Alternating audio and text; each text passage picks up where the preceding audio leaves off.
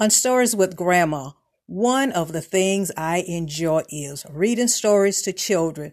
They have an awesome imagination that shows as the story is being read. The excitement that they have as the characters come alive. Not only are the stories fun, but because of the variety of children's books that will be read, they are also educational. Plus, we will also do some sing-alongs.